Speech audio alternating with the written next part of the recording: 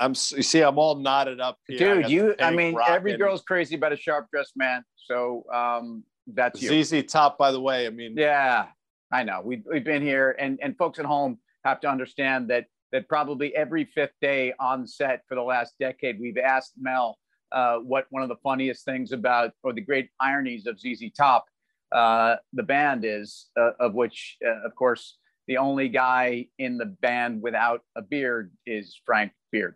It's fantastic. And she, obviously it took her about a year to, get hip to that. Now she really fashions herself as ZZ Top, aficionado. But today we have to talk about infrastructure. And before we get into the stocks I want to talk about the infrastructure. I want to talk about the infrastructure that's collapsing in Flushing. It's collapsing. It looks great. I mean, if you look at the exterior, you got Jake, you got the squirrel, you got the koala bear, you got all these.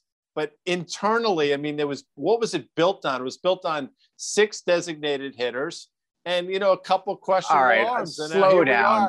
Here we are. Just we're on the right side of 500, barely.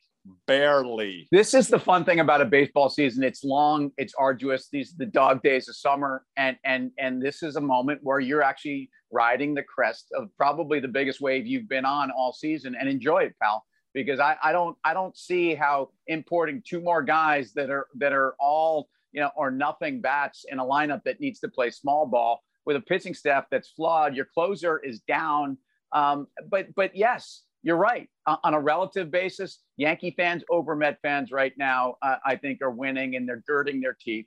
So speaking of girders and steel and pipes, let's talk about pipes now. But what's interesting about this infrastructure bill is that when we think about infrastructure that we grew up in, we thought about bridges and tunnels.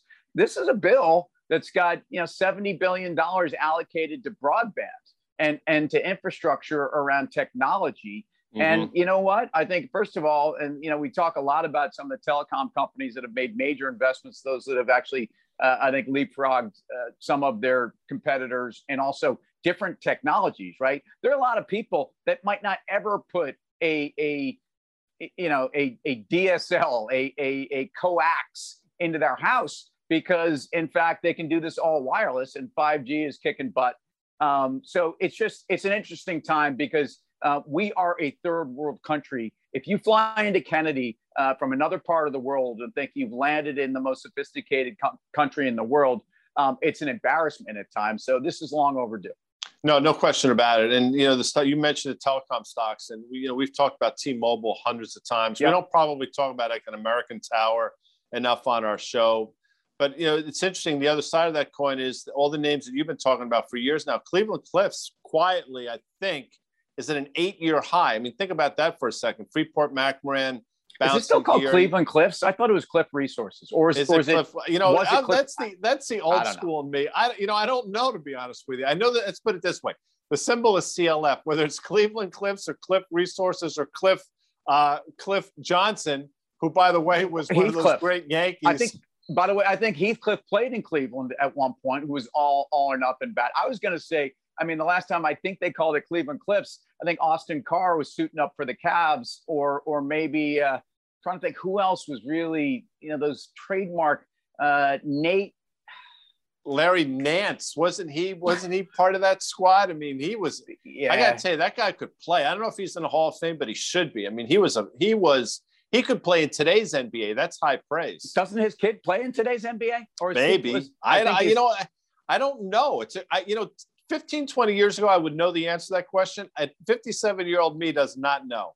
By the way, if you put together, 10 Doncic and Steph Curry contracts, you could have enough to pave every road in our country, man. These NBA guys are $209 million, right? 5 years, 209. Did I see that right? Super max contract. What does that mean? I heard he got the super max. What does that mean? The only super max I know is like penitentiaries in Colorado, which you don't want to be at. But good for him. I mean, and the guy 3 years ago was on a rookie deal, and he's now expected to lead Dallas to their first. They haven't won anything in a decade, which is not a knock on our buddy Mark Cuban. I mean, those guys have they built a very strong fan base down there. Good for them. A lot of money being paid to NBA players, a lot of money being spent on fixing up our bridges and tunnels and broadband. And a lot of money was spent in Flushing this year that right now is not showing me a whole lot.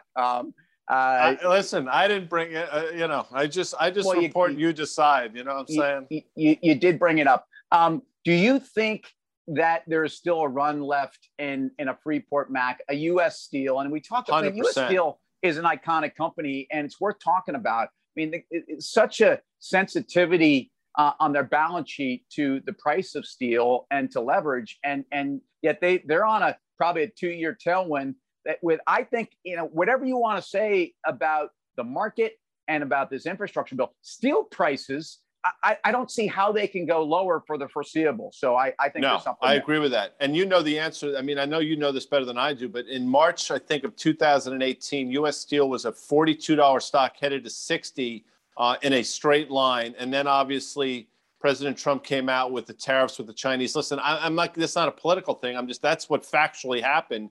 And the stock spent the next year going from 45-ish down to $7, maybe even lower than that. I would submit, and I think you agree with this, this is the best environment, not only for the broader market, obviously, but for steel companies, the potential we've ever been in.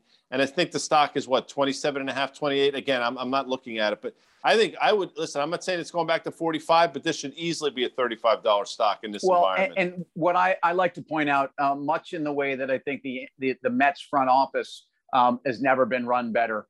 These companies have never been run better. And I think, people misunderstand. There was a time, if you were in a resource play, and folks, commodity cycles are long and they can be swift, and they can be also, at the same time, they can be scary for investors. I think investors misperceive or misunderstand the opportunity that these companies may have ahead of them, because they are run for equity shareholders. They're not necessarily run for growth at all costs. They've got management teams that are long gone because they levered up the balance sheet and they left these companies on the precipice. And I think you've got management teams in place. So I think the energy trade, the commodities trades, a lot of folks have been there. There's a lot of scorched earth underneath these folks. But look, the economy is kicking it, but more importantly, I think the foundation that a lot of these companies are going to be going into this ascent is pretty good. And it's as much as you guys are having a better run in the Bronx right now, I don't, that foundation. In fact, Booney, he saved his job for this season, but you're not winning anything with that starting lineup, right? Listen, I'm not gonna. I agree with you. How's that? But I'll say this real quick before we get out of here. Somebody should buy U.S. Steel for $10 billion. It's a $7.5 billion market cap company. Somebody should step up, buy it for $10 billion. I think it would be genius in this environment. Stock's too cheap. The rent's too expensive. The stock's too cheap.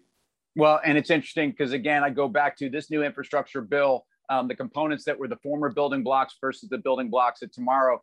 What's more valuable here, terra firma or technology? It's a big debate. We're not going to solve it here. But I love how you're looking today, man. Sharp dress. And I hope Javi Baez makes it back for September baseball. You win. You win on your trade deadline. I take Rizzo over Baez, but that's for another day. Have a good day. See you later.